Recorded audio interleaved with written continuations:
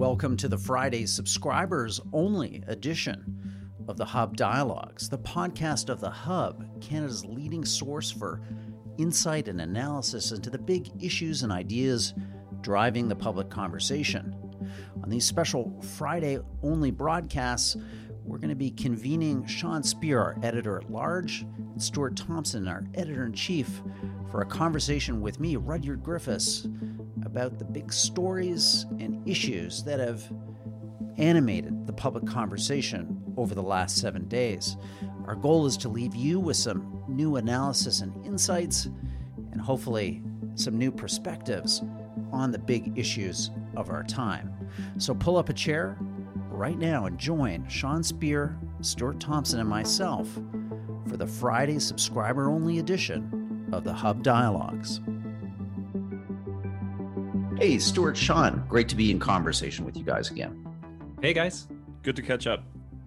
Well, let's kick off the show as we do every week by doing something that our listeners maybe didn't want to do, but we can do for you, which is dive deep into the Conservative leadership race and share with you, I guess, some thoughts on key developments in this campaign. Did we learn anything new this week about these candidates?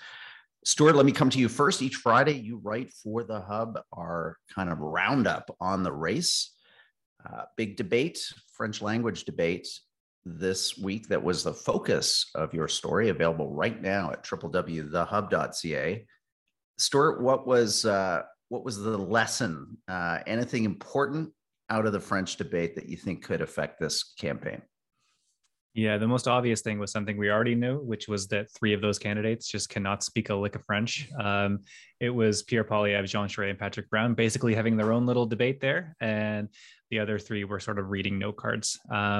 So that, I think that was expected. Leslyn Lewis, who was also in the French debate last time, but seems to have not improved her French skills at all since then.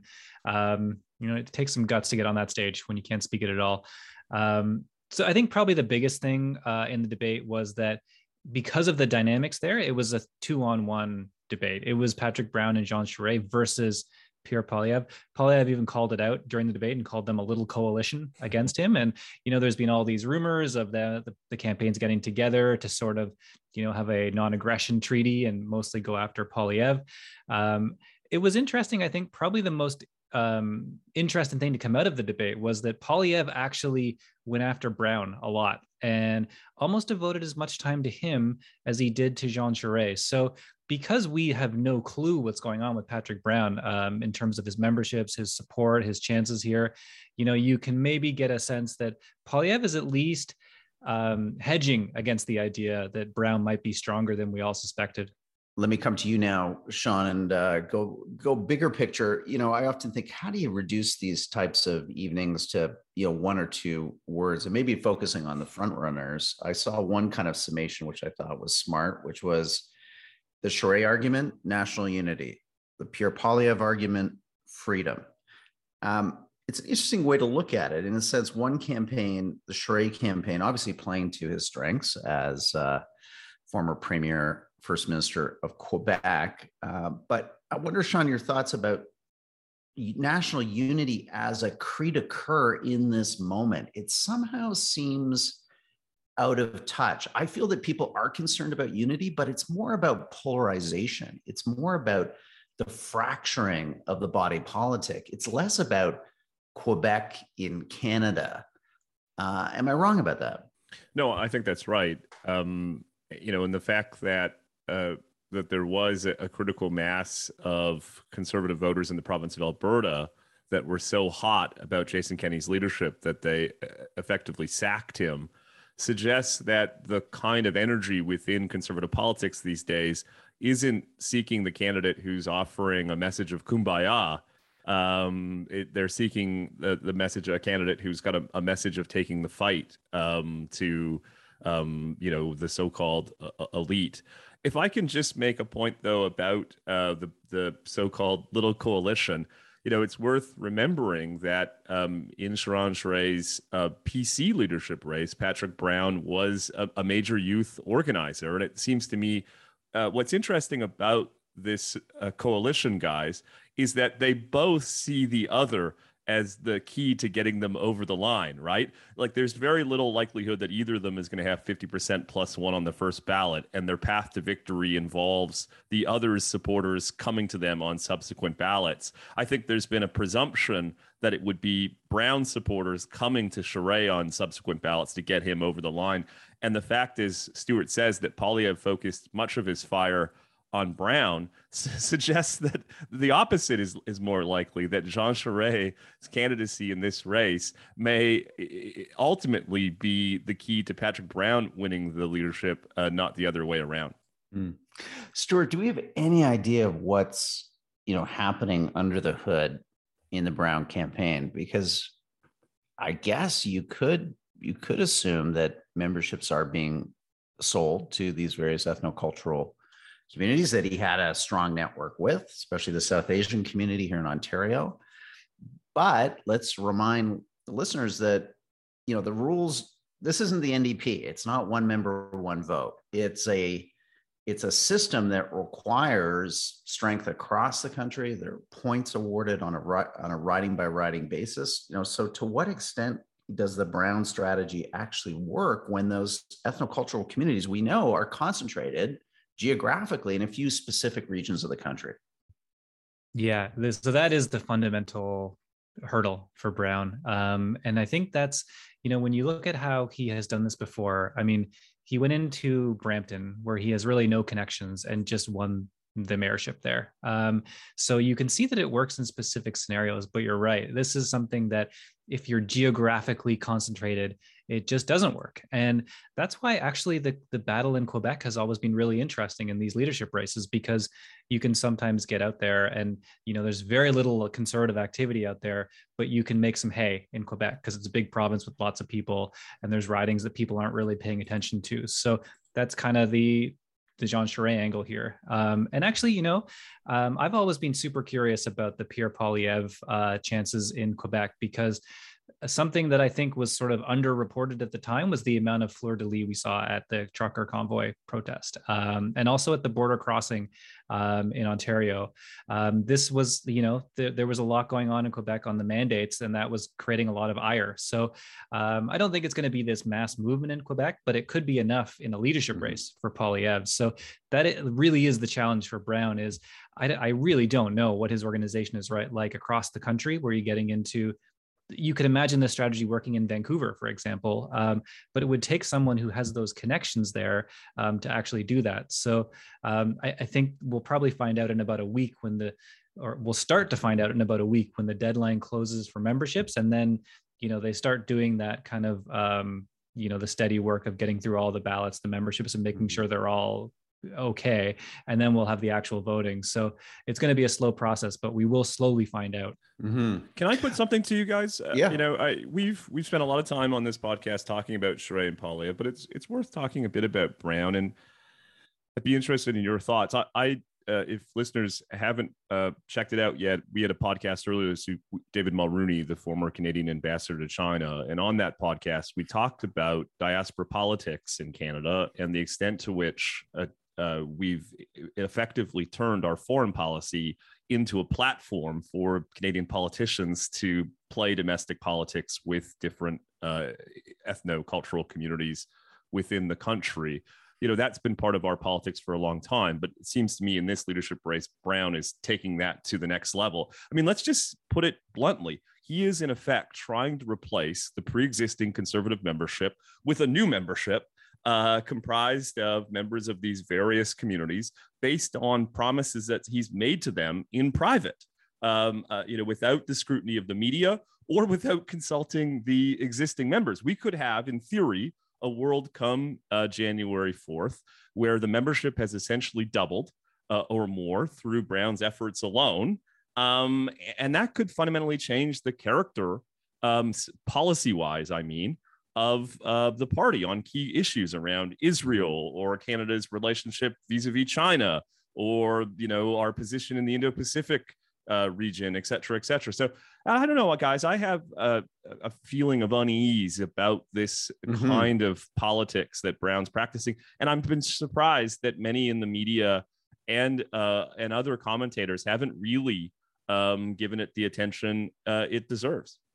Well, I really recommend people check out, Sean, your interview with David Mulroney. It's just, it is a scathing kind of indictment of the state of Canadian foreign policy. In fact, he's saying there is no foreign policy. There was always an old kind of chestnut from, U.S. foreign policy circles that, all foreign policy is domestic policy. And that in some ways that's nothing new. But I think what is different this time, and you put your finger on something, Sean, is just how overt this strategy is. And I would argue how in some ways you would think it would be out of sync with, a center-right political movement that likes to speak in the language of national interests as opposed to values. So one could conceivably see a progressive left party absolutely thinking about Canadian foreign policy as a mosaic of values emanating from different communities and balancing those different kind of rights claims against each other. I would argue that a more conservative foreign policy, I think that Canada historically has had reaped some of its greatest benefits. Events like the creation of NATO, which arguably was largely a Canadian project. All those key kind of milestones in our emergence from colony to nation state came about through a shrewd practice of understanding interests and pursuing them. And we know the story, the last really generation.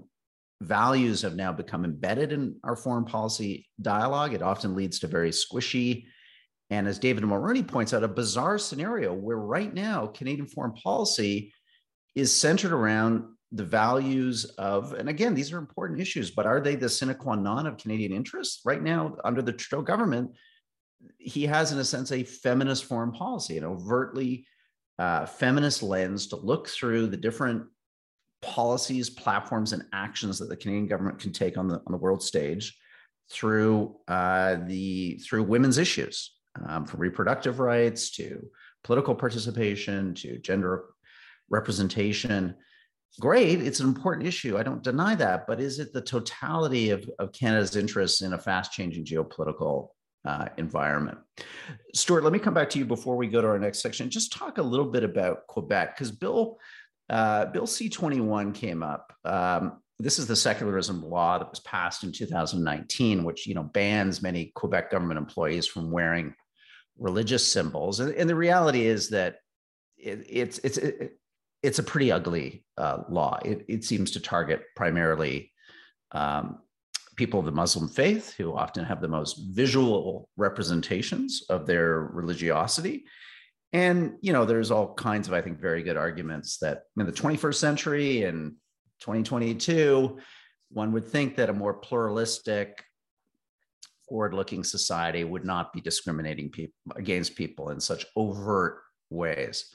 How did the different campaigns deal with this? Because it really, to me, has been an interesting and ongoing kind of thorn in the side of conservative conscience, that I think conservatives know that this is bad stuff. This is a kind of version of the Jim Crow laws that, suppressed African-American communities and their rights in the 19th and 20th century. And we know that those were wrong. Why can't we call this out in a more declarative way today in terms of the Conservative Party and its view on this bill? Yeah, that is probably the biggest policy change from last time. I don't know if people remember, but with Peter MacKay and Erin O'Toole, there was a lot of tiptoeing going on about Bill 21. And, it was fresher then. It was, less than a year old at that point, the legislation being proposed. And I think that might have been a factor. But, it does seem like something has changed inside the calculations of the candidates, because nobody's actually taking the other side of that. They're not taking the Peter MacKay or O'Toole, let's just not talk about this kind of point of view. Everyone's coming out hard against it. Everyone except Poilievre is saying that they would, sign on to challenge it at the Supreme Court. And Jean Charest, one of his memorable lines was about how, you can't be an observer in your own country. The federal government can't be an observer on this. So that is a very small difference, though. So I think it's quite interesting that they've made this calculation. I think it either tells us something about, the nature of conservative politics, or maybe it tells us something about, Francois Legault's sagging approval numbers, which were sky high a couple of years ago, but have slowly started to erode. So I don't know which it is, but there's something at work here. If I can speculate for a minute, because I agree with Stuart that this is the major takeaway, that from the 2019 to the 2022 leadership race, we've seen this change occur within conservative politics, where now the default position is to oppose this law. Stuart speculated on a couple of explanations. Let me put two on the table. The first is the high-profile case of a Muslim Quebec teacher who was suspended because she refused to remove her religious clothing. So I think that, in a way, brought expression to the consequences of this bill in parts of English Canada. The second, though, is more politically calculating. The Conservative Party for a long time has held out hope that Quebec represented this path to victory, that there would be a means to pick up seats there in the name of building a national coalition. The fact that that failed in 2011, 15, 19, and 21, I think is a sign that to some of these conservatives that there's not the case to sort of tiptoe around these issues, that the political trade-off isn't worth it. And so I think in a lot of ways, that's as important as any of the others' explanations for why we've seen this, I think, meaningful and significant change on the part of the leadership candidates. Thanks, Sean. Important point to make. I'm glad you did it. Guys, let's take a quick break. When we come back, hey, guess who's on Twitter making some waves this week? Mark Carney emerges, we think, in a really interesting political fashion. He's showing a little leg. We're going to talk about it right after this break. Rudyard Griffiths here, the executive director of The Hub. Thank you for listening to this, our Friday subscriber-only podcast. If you're enjoying this podcast and what The Hub is all about, providing insightful analysis and insights into the big issues and ideas facing Canada, all from a 100% Canadian perspective, please consider becoming a donor. You can do that right now at www.thehub.ca. Simply click on the button Donate. We'll send you a charitable tax receipt and a whole bunch of great benefits that come with being a Hub donor. Again, you can do that right now at www.thehub.ca. Thank you in advance for your generous contribution. Now back to our program. Okay, welcome back, Hub subscribers. You're listening to our regular Friday Roundup podcast. On the line here with Stuart Thompson, our editor-in-chief, Sean Speer, our editor at large. And guys, let's spend the back half of the show talking about, somebody who has for a while here suggested an interest, a desire, a passion to lead Canada and to do so as a prime minister, most notably as a future Liberal prime minister. He had kind of gone dark, a little quiet, frankly, since releasing a book last autumn, but this week he was out with some interesting tweets. I'm talking about Mark Carney, the former governor of the Bank of Canada, Bank of England. Stuart, tell us what Mark was tweeting about and why maybe we should take these as more than just innocuous high fives, with little blue birds attached to them. Well, I should have took some notes on the tweets because they are so innocuous and so free of any kind of content that the only thing that it can mean is there's a political future ahead, because that's the only reason someone would write like that. But I guess the gist of it is that he's joining the Canada 2020 board, which is this kind of Liberal associated think tank. I actually did a few podcasts for them when I worked for the National Post. It was fun. But I think it's kind of following a similar path as the current leader, Justin Trudeau, which is you kind of dip your toe in the water of Liberal politics. And I guess this all kind of hinges on Trudeau at some point stepping down. This is actually personal because at the Hub, we did predictions over the New Year's, over the holiday period. And I said Trudeau probably won't resign. And my idea was the lure of the affirmation of other Canadians was too strong. Rudyard, you said that he would resign. We're still getting traffic on that piece because people find it so exciting when they go to Google and they find that. So I guess this is kind of the grudge match: is will Trudeau actually resign, and is this sort of a play for a year from now with an election a couple of years away? Stuart, you're underselling this. Canada 2020 is a holding pen for aspiring Liberal politicians and senior Liberal advisors. I mean, if you go back to 2013 and you look ahead, many members of the Trudeau cabinet were either publishing papers at Canada 2020, and future senior staff were serving as senior fellows and in other capacities. I think this is the most overt signal on the part of Mark Carney that he is looking for a place to kind of tend to his political aspirations while he awaits, as you say, possible changes at the top of the Liberal Party.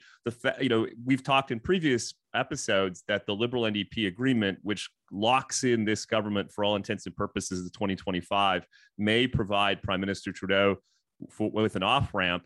And one can't help but think that this week, these seemingly innocuous tweaks set up a kind of Liberal grudge match between Mark Carney and Chrystia Freeland to lead the party. And, I think we spend so much time talking about, the ebbs and flows of conservative politics, but I think we'll look back on this week as a kind of major political moment.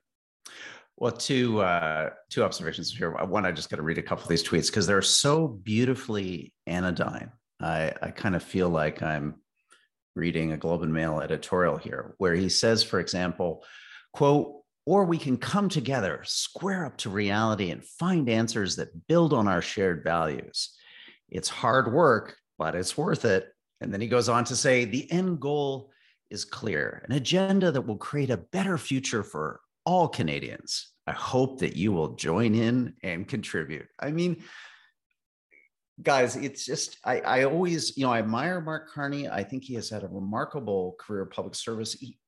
A lot of this, though, just feels kind of like the emergence of the Jean Charest of the Liberal Party of Canada, if you know what I mean. It's somebody who's writing and talking in a language of another era. Maybe it's the parlance, the patois of Davos, and the board conference tables of various central banks around the world that he's served on. But it seems so empty to me. It just, in his book too, we looked at it at the Hub, others too, values with value bracket S. I mean, it's just again, like the most boring headline in the world, worthwhile Canadian initiative, most boring book title in the world, values. Maybe some awards here for some of the most boring tweets, political tweets of 2022. I don't know, Stuart, am I being too harsh? No, not at all. I think this should be, the thing about this is, if this becomes Chrystia Freeland versus Mark Carney, that is two people who have like the highest level of sucking up to journalist skill that I've ever seen. And Chrystia Freeland is a former colleague of a lot of these journalists, so I think there's some like natural sympathy there. Carney has, I think, been treated with kid gloves his whole career. I mean, if we look back to 2012, there was reports that he was flirting with the Liberals back then, when he was currently governor of the bank. And, we're talking about Poilievre mildly criticizing, well, maybe not mildly, he's ferociously criticizing the bank. And people are criticizing him for that. But this was a governor of the bank, and that is a serious issue. And there was barely a peep about it. And even now, some people believe that there are certain jobs like judges that should be monastic and stay out of politics, just because it's not good for the health of society if they're sort of dabbling in those things. I think, governor of the Bank of Canada is kind of almost there, if it's not there already. But nobody wants to talk about that. And it's always kind of frustrated me about Carney, is it's always just this kind of positive treatment. It reminds me of when Jim Prentice came to Alberta when I was there. Very decent man, got along with everyone, but nobody wanted to point out the obvious political deficiencies that he had, which ultimately destroyed the party that he was the leader of. And I kind of see similar vibes here with Mark Carney. Yeah, let me just underscore 2 points. I think the point about perceptions about the independence of the Bank of Canada can't be underscored enough. I mean, for all of the chin wagging about the things that Poilievre has said in recent weeks and months. I think the biggest threat to the perceived independence of the Bank of Canada is Mark Carney's ongoing kind of political machinations with respect to the Liberal Party of Canada. That blew the door open. Anything that Poilievre has said and done since then is small beer in my mind. The second point I'd make, though, you mentioned the Jim Prentice analogy. The one that I've had in my mind recently is Michael Ignatieff, who we had on the Hub Dialogues podcast. I think very highly of Mr. Ignatieff, but you got the sense that he aspired to be the prime minister because that was something someone with his CV and kind of worldliness ought to do. It was the kind of culmination of a career, and one gets a kind of similar sense with Carney. He's done all of these various things, and this just seems like the natural culmination of his career. We know what happened with Michael Ignatieff. Let me give you another example of John Turner, who of course came back after years of being out of elected politics and found that he was out of step with the mood and the kind of energy and even the kind of practice of politics as it had evolved while he was out in the private sector. So I actually think there's a whole host of reasons why, notwithstanding Carney's charm and his high intelligence and his remarkable CV, he may not be the right person at the right time, given where the state of Canadian politics stands. Yeah. Let me just, in fairness, because we always try to find some balance here at the Hub, make the case for Carney, which is, we are in a very uncertain economic environment right now. We're seeing once in a generation inflation, record high levels of indebtedness across all parts of our society, growing geopolitical economic competition of a sort that was really foreign even 5 years ago. So you could make an argument that, Carney is a serious leader for serious times. And we are exiting a phase of Canadian politics, maybe thankfully, where we had some pretty unserious leaders because they were kind of unserious times. They were times where we were awash in central bank liquidity, extra low interest rates. Anyone could borrow for anything, including governments. Any program was available to be created. No tough decisions had to be made. So I think kind of Carney's fortunes will ebb and flow largely with the economy. And I think if we do end up in a recession, if there is a housing correction, if there are some more fundamental and serious stresses, then I think he's got a shot. He's got a path. Absent of that, though, I think there's going to be a huge amount of pressure in the Liberal Party, but I think also demand outside the Liberal Party to elect at the ballot box Canada's first female prime minister. Greg Lyle, a super smart guy who does a fantastic polling with the Innovative Research Group, once told me a story years ago. He worked on the Kim Campbell campaign. He said they just, back in that day, they just started randomly calling female names in the Calgary, telephone book to raise money for Kim Campbell. And the response was overwhelming. I think women have waited a long time for this. And I think Chrystia Freeland, meets a lot of the basic competencies in terms of experience and now long and senior government service. She'll be a formidable candidate to beat for anyone, provided that the economy holds together and she's not stuck with defending a very, very experimental, I'll put it politely, financial and fiscal policy that the Trudeau government has followed since its election.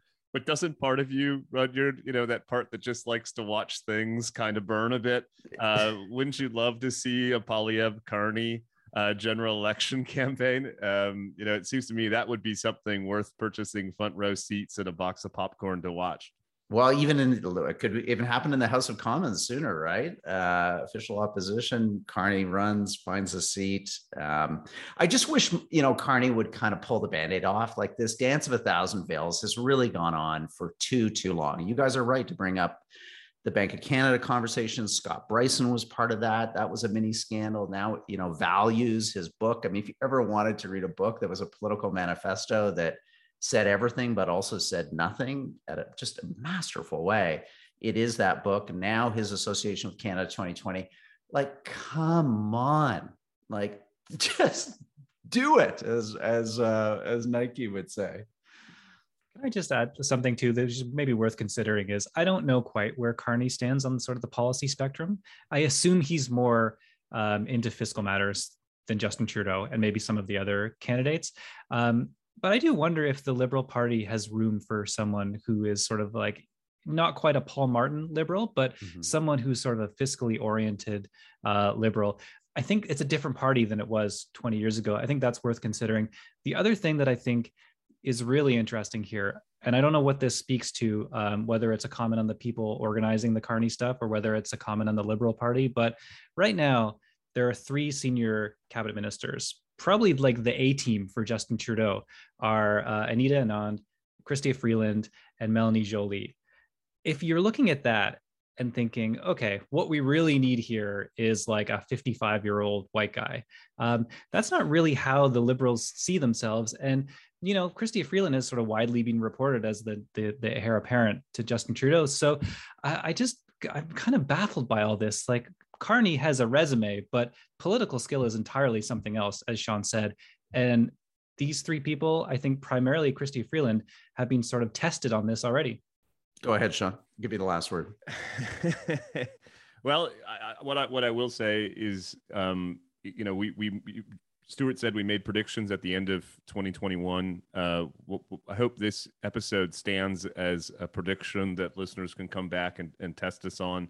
But I think Carney's appointment to this advisory board at Canada 2020 is so far flown on the radar. I do think it's the next step, coming back from Davos to get more directly involved in preparing for an eventual run. And we'll be covering it amongst other issues at the Hub over the coming weeks and months. Yeah, it'll be fascinating to see the ultimate, elitist candidate running in a moment of kind of semi-populist fervor and definitely anti-elite sentiment. But never say never. Mario Draghi, the former head of the ECB, is now running Italy as its prime minister. Christine Lagarde, the current head of the ECB, rumored soon enough possibly to be a future president of France. There may be something weird in the water there at those central banks, guys, above us mere mortals to speculate about, but clearly they're getting something right. Okay, guys, thanks for a fantastic conversation. We'll do this all again next Friday. And hey, the Ontario election's coming up. We'll go deep into that, connect it up, and of course, follow the federal leadership race for you. So thanks again for tuning in. We really appreciate it. Talk to you in 7 days. Thank you for listening to this special Friday edition of the Hub Dialogues for subscribers only. I hope you've enjoyed the program. If you have a comment or suggestion about the show, an issue, a topic, an idea that you'd like us to cover on our regular Friday subscriber-only Hub Dialogues, please send us an email to info@thehub.ca. Also, check out our website, www.thehub.ca, for tons of great analysis and insights about the big issues and ideas shaping our world and Canada's future. While you're there, if you'd like to, consider becoming a donor. We'd love to have your support. Simply click on the donate button. We'll send you a charitable tax receipt, and you'll get a whole series of great benefits and perks that come with being a Hub donor. This edition and every edition of the Friday subscriber-only Hub Dialogues are produced by Ricky Gerwitz. I'm Rudyard Griffiths, the Executive Director of the Hub. Talk to you again next Friday. Bye-bye.